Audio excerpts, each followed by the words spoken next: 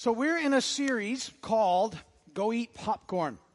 And it's a funny-sounding series because it's designed to help you remember the 4 books that we're going to work through together in this series: Galatians, Ephesians, Philippians, and Colossians. In these 4 letters and books that Paul wrote under the inspiration of the Holy Spirit are some amazing foundational truths to our Christian walk. And we'll probably pick out 22, 23 of them on this journey. I'm also introducing to you a way of Bible reading that I call illuminated reading. And I've encouraged you to sit down. And as you sit down to read your Bible, pray, Holy Spirit, would you show me what you want me to see today in your word? And things will pop out at you from the Scripture. And as they do, I encourage you to spend some time thinking about them, praying about them, talking about them, researching them, Googling them, whatever it looks like, so that you can continue to learn. We're to be lifelong learners, and this is one of the process. Saying that, I also wanted to say this, that many of you know, you might not all know, that we have our own Bible Institute that we started in 2014. And we have now 746 students around the world that go to our Bible Institute, and the state of Florida allows us to grant religious degrees, bachelor's and associate's degrees in ministry, and we've had a lot of people graduate through us. But now what I'm going to do is I'm going to start incorporating our Sunday messages, many of them, into courses, so that by coming on Sundays and paying attention and doing a little bit of extra reading that'll be on the website, won't take long at all, and at the end of a series, writing a short paper, you can get credits with our institute. And we're going to try and arrange it, so that between Sundays and Wednesdays, you could take 5 courses a year. And it's 20 courses to get an associate's degree. 4 years, if you came and didn't do anything else, you could all have associate's degrees. It doesn't cost anything. It's all free. And you can then, and there's 110 courses already online that you can take extra, and another 20 or 30 coming very soon. So it's a great program, and I would encourage you to get involved. So we just started putting this one up. There'll be a few more additions as we get it, but very cool thing. And so, you know, and you can tell your friend, they can be wherever. They can do this online. Let them know, hey, you can just do your Sunday thing, and you can get college credit. So that's coming up. And in this series so far, we did the little introduction, and the big thing I want you to see, the overall thing is this, that this life that we have in Christ is lived in response to what He has done, not in us in trying to live in such a way to get Him to respond to us. And that's really important that you get a hold of that. Last week, I introduced another very important concept about living in tension, that this is part of our life, and that we live between the now and the not yet. And we live between Jesus coming the first time and waiting for His return. We call that the now and the not yet, and we live in this tension. And we have to embrace that tension to experience this life, because if you get on one end or the other, you will miss things and you'll misinterpret Scripture. And so we're in tension, and we talked a lot about that. You should watch that last week if you didn't. I think that was very important. This week, we're going to talk about the gospel. And this is a really important thing for us to understand, knowing what the gospel is. Primarily because our enemy is trying to blind people to the gospel. Last week, I actually read you a verse. I put it in here. It's not in your notes. 2 Corinthians 4, 3 and 4. Even if our gospel is veiled, Paul said, it is veiled to those who are perishing. The little g God of this age has blinded the minds of unbelievers so that they cannot see the light of the gospel of the glory of Christ, who is the image of God.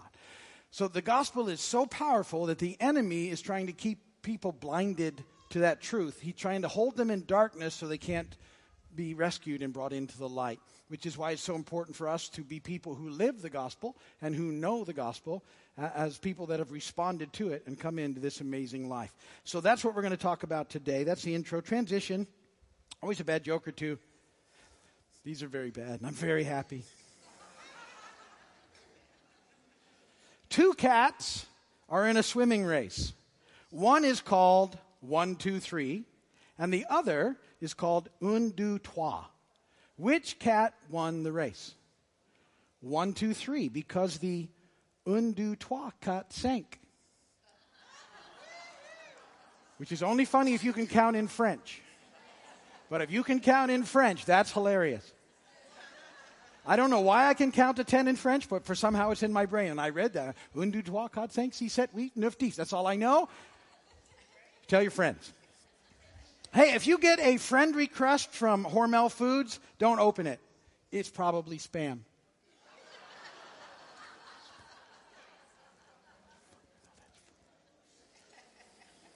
I still remember what my grandpa said before he kicked the bucket. He said, "How far do you think I can kick this bucket?"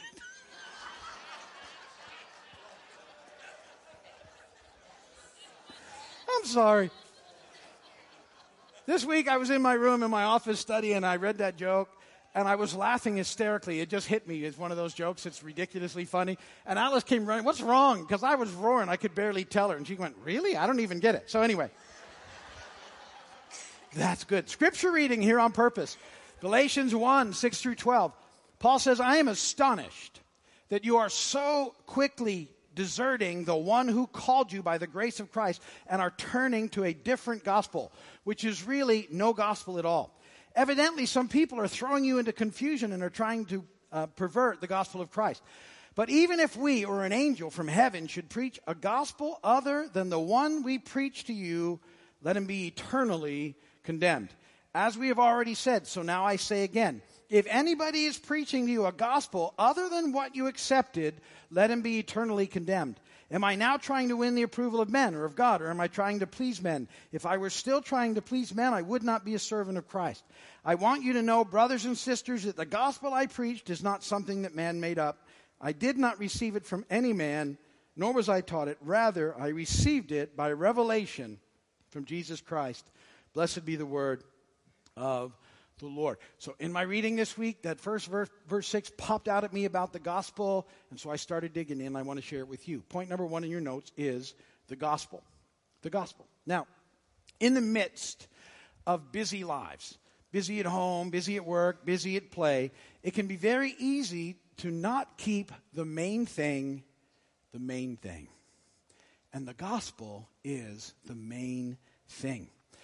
And so what was happening in Galatia is their lives were getting busy, things were happening, and Paul had come and got things going, and then he had gone to the next place, which is his custom, and some Jerusalem church people showed up on the scene, and they arrived claiming to have more authority than the Apostle Paul, and they were trying to add things to the gospel, and it was causing a lot of issues. And what they were doing was, I did this in the intro, they were cross-plussing. Cross-plussing. What does that mean? I told you this. All of this is based on the atoning work of Christ at the cross, our life. That's what does it. We can't earn it. We're not good enough. You can't work for it. It's the amazing love of God poured out for you at the cross. And we come to faith with that understanding, and there's a freedom that's so amazing in it. But then we have a tendency, and the church has had this tendency from the beginning to try and add things to that. I call that cross-plussing. And it happens all the time. And we can see it happening. It happened right away in the early church. All of a sudden, it was the cross plus. And I challenged you on the intro to this whole thing to really be aware of the fact that all of us do this. We add some things to the cross. And anything that we cross plus, we get very judgmental there and very unkind, and it's not very helpful. When I was a new believer, Alice and I were down in Key West, and we were going to see a movie. And I saw somebody there that was going to the church I was going to that we had just met, we weren't very long in the kingdom. And he said, "Hey, what are you doing?" And I said, "Oh, we're going to see a movie." And he said to me, "Christians don't watch movies." And then he made some sort of comment about the way I was dressed. And you can see that didn't have a big impact.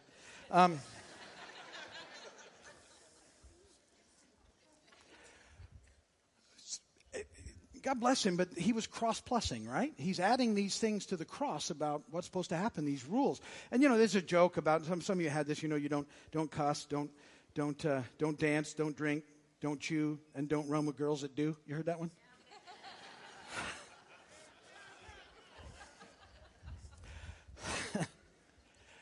Cross-plussing. But see, it's very mean. It's very judgmental. When that happened to me, I felt judged, and it was so unkind. And I remember as a new believer, and when we came to know Christ, we were really rescued out of a drug culture, and it was significant, the life and the freedom. And this happened, and I remember how unkind it felt. And I actually remember having the thought, if this is what this is, it was kinder in the drug culture. And I thought, but it just can't be right, and we press through those things. And see, the problem is that in this life, we have to know that we did a whole series on being yielded to the Holy Spirit. That the Holy Spirit leads us and guides us, and He takes care of us, and He helps us know what we're supposed to be doing and not supposed to be doing. So if I were to step into a movie and my spirit was grieved because of it, and the Holy Spirit was letting me know this isn't good for you, I'd just get up and leave. But I don't have to judge anybody else or what's going on in their life or what's happening or have these big rules that say this, and this. I just need to be yielded to the Spirit. So do you. That's where we find life. And people go, oh, well, then people can do whatever they want. No, if you're really trying to live this thing out for Jesus, you don't want to do what you want. You want to do what He wants. And it changes everything. Tremendous freedom comes in there, and we need to be aware of that's what happens. So here comes these people trying to add to the gospel that Paul preached. They were cross-plussing. We need to be aware of that so it doesn't happen to us. So we need to be people who really know what the gospel is and what it means in that process, so it can't happen to us because we'll fall into these traps. So, what's the gospel? Paul gives us a great summary of the gospel. And you can find it in other places, Acts. The apostles all knew the gospel. They knew what it was. But Paul has these verses that I've encouraged you to know and understand in 1 Corinthians 15. There's a wristband out there we've talked about a lot. Let me read you the entire passage. The main thing you need to know, verse 3 and 4. 1 Corinthians 15, 1 and 8. Now, brothers and sisters, I want to remind you of the gospel I preached to you, which you received and on which you've taken your stand. By this gospel you're saved if you hold firmly to the word I preached to you. Otherwise, you believed in vain. For what I received, I passed on to you as of first importance, that Christ, here comes the gospel, died for our sins according to the Scriptures, that He was buried, and that He was raised on the third day according to the Scriptures. Then He appeared to Peter, and then to the 12, and after that He appeared to more than 500 of the brothers at the same time, most of whom are still living, though some have fallen asleep. And then He appeared to James, then to all the apostles, and last of all He appeared to me also as to one abnormally born. The gospel message was in there in verses 3 and 4. So let me give you the elements of the gospel so that you know it. And that's point number 2, the essential elements of the gospel. A, the gospel is the plan of God. The gospel is the plan of God. Verse 3, for I received, Paul said, I passed on to you as of first importance that Christ died for our sins according to the Scriptures.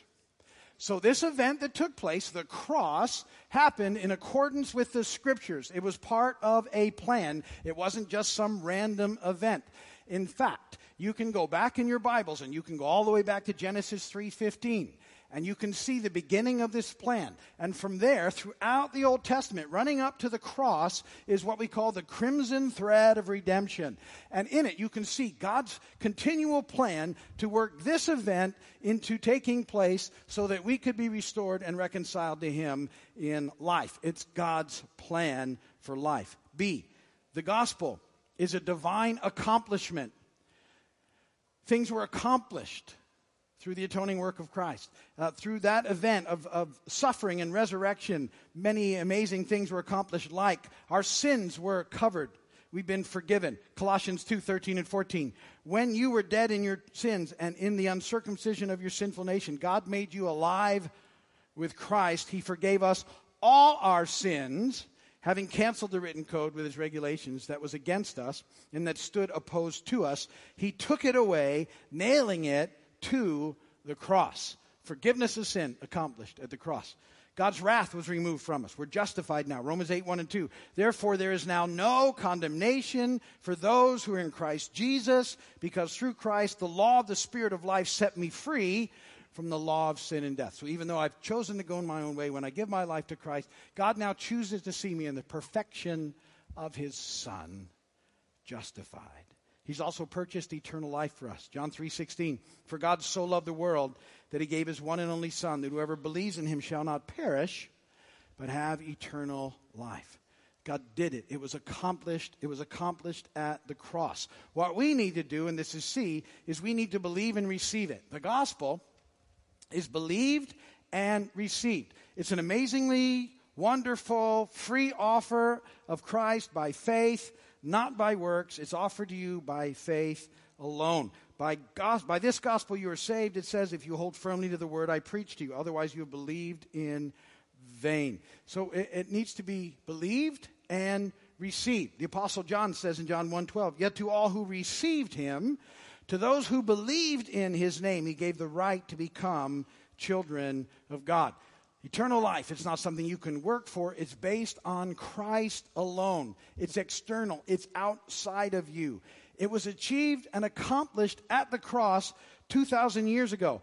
But you need to believe it and receive it so that it can be applied to you today. Just because he did it all doesn't mean it's automatically applied to you. It has to be heard, believed, and received in order for you to experience life.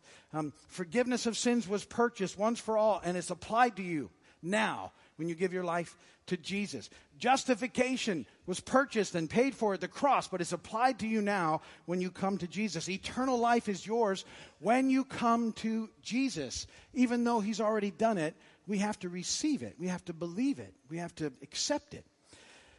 I say all that because of this. Now, Alice and I, we've been doing this for a very long time here. And we have the privilege here of meeting people from all over the country because of the destination spot. And we have people who have been coming for years and years and years that we get to meet and see. And I routinely run into this. Someone will come up to me after they've sort of gotten used to us, which takes a little while. And I totally understand that.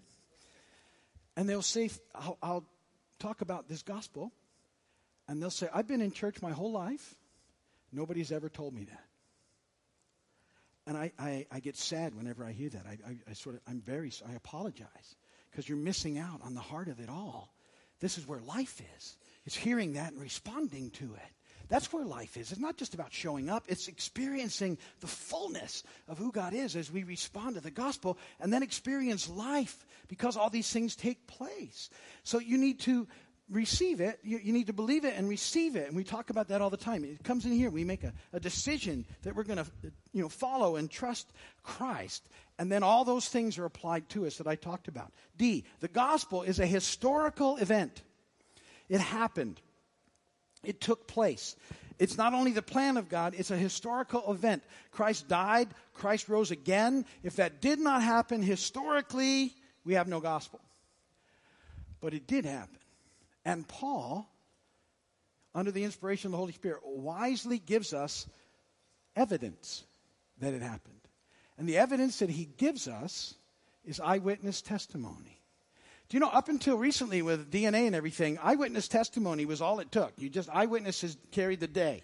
And it was that way and it's still that way in all these cases. And so Paul records for us eyewitness testimony, 1 Corinthians 15, 5 and 6. Then, after the resurrection, Jesus rose, he appeared to Peter, and then to all the disciples, the 12. And after that, he appeared to more than 500 at the same time, most of who are still living, though some have fallen asleep. So, eyewitness testimony. Exhibit A, you have the disciples, the guys who were with him all the time. They went with him everywhere he went. They traveled with him. They ate with him. They laughed with him. They ministered with him. If this wasn't a real event, they wouldn't have continued to do what they were doing. Some people, our culture will mythologize this or demythologize it, whatever they're trying to do, and take away from the actual events. And they just kept it up because of, it was a great money thing. No, it wasn't. And all of them died horrific deaths in a very short period of time for following Jesus. There was no upside if it wasn't real for them to do it. And remember, after Jesus had been arrested, they all ran off hiding, right? They were all in hiding. And then all of a sudden, they're out there proclaiming it publicly. What happened? They saw Jesus. He was alive. It was good enough for them. Filled with the Spirit, they were back out there. What about 500 more eyewitnesses? Somehow Jesus appeared in his resurrected state, 500 at the same time. Big deal back then. 500 plus. At the same time. And Paul says, you know what? Many of them are still alive. Paul wrote this in 40, 45 AD. Not much longer. He said, a bunch of them are alive. If you don't believe me, go ask them. It's a historical fact. The gospel is something that we can rest in and believe in. Third, the gospel is good news. Good news. It actually means good news. And I want to say, I'm going to launch in that second before this, why it's so important that you know the gospel. Because people like this, like the good Jerusalem church people that showed up and tried to tell the church in Galatia everything they were doing wrong and all these other things they wanted to add, that still happens a lot. And what you need to do, what you need to be aware of, because they'll try and confuse you. That's what happened. Paul was amazed that they got so confused so quick. But these people sound right, and they stir things up, and they'll start trying to tell you things, and they'll do all this cross-plussing. All you have to do is ask them, what's the gospel? Do it kindly. Would you please explain to me the gospel? If it doesn't sound like what you just heard, you know what? You just go, okay. Not be mean, although Paul says they're eternally condemned. You don't need to remind them of that. I've done a lot with this stuff. That's not where I would go with it. But you need to know at that point, okay, they're not even coming. That's not God. It's something completely different. And then you can kindly, you don't get in their face, but you can start to pray for them and hope that they get back to the main thing, which is what we have in the gospel. The gospel is good news. And so, the things that I already told you about, they're amazing good news. Forgiveness of sin, that's certainly a good thing. Justification, that God sees us in the perfection of his Son. That's an amazing thing. Eternal life, those are good things. Those are all good things. But the best thing is that you're reconciled now to God. The greatest good of the gospel is God himself and us restored to him. Look what Paul says. It makes sense. In Romans 5:11, not only is this so, but we also rejoice in God through our Lord Jesus Christ, through whom we have now received reconciliation. We rejoice because we're reconciled. We have life that we didn't have before because of what's taken place. The greatest, most amazing good of the gospel is being reconciled to God himself now. You don't have to just wait for the sweet by and by. It's broken through into the now. It's now and forever. And that's where this amazing life is found. So I want to encourage you to be people of the gospel, of the good news, people who understand and share the good news, who live this life out because it's desperately needed in the world around us. And that's where we experience him in this amazing life. Amen? Amen. Ministry team, those of you here might head over the wall.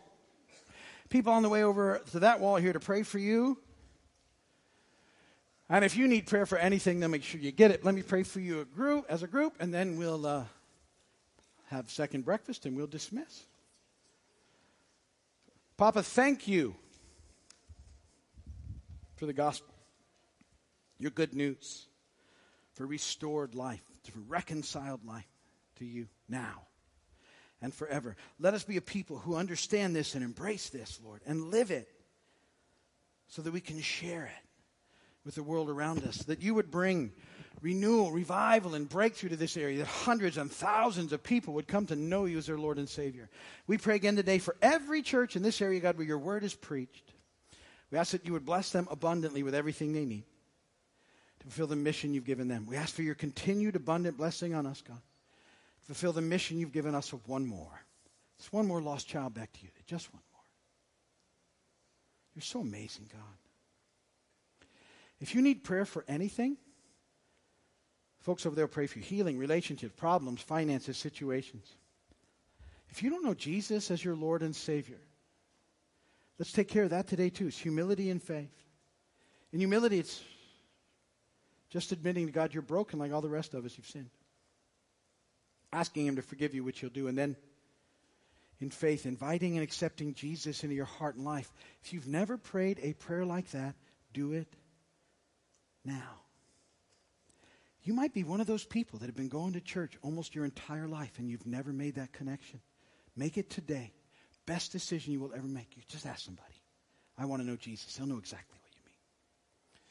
So if you need prayer for that or for anything, I'd encourage you to get it. If you're going to stay and have breakfast, Lord, thank you for the food you provided. Bless that. Everybody makes it possible. Draw people in for the 11 o'clock service, God, so they can hear about your good news for them. You are such an awesome, awesome God. Praise God from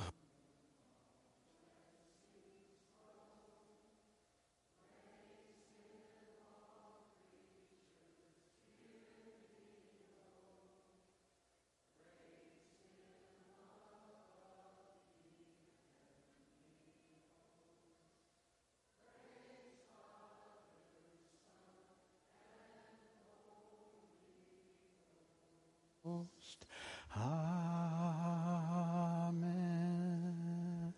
May the Lord bless and keep you. May his face shine upon you. May he be gracious to you and give you peace. And go today in the peace, the power, and the love of God. God bless you all. Thanks for being here. We'll see you soon. Remember, be thankful for 5 things. Encourage 2 people. We got 1 lost child back to dad. Prayer's over there. Breakfast is in the back. As you go, drive safely. Be kind to one another out there in the parking lot. Catch some fish. Hope your team wins. See you later. Bye.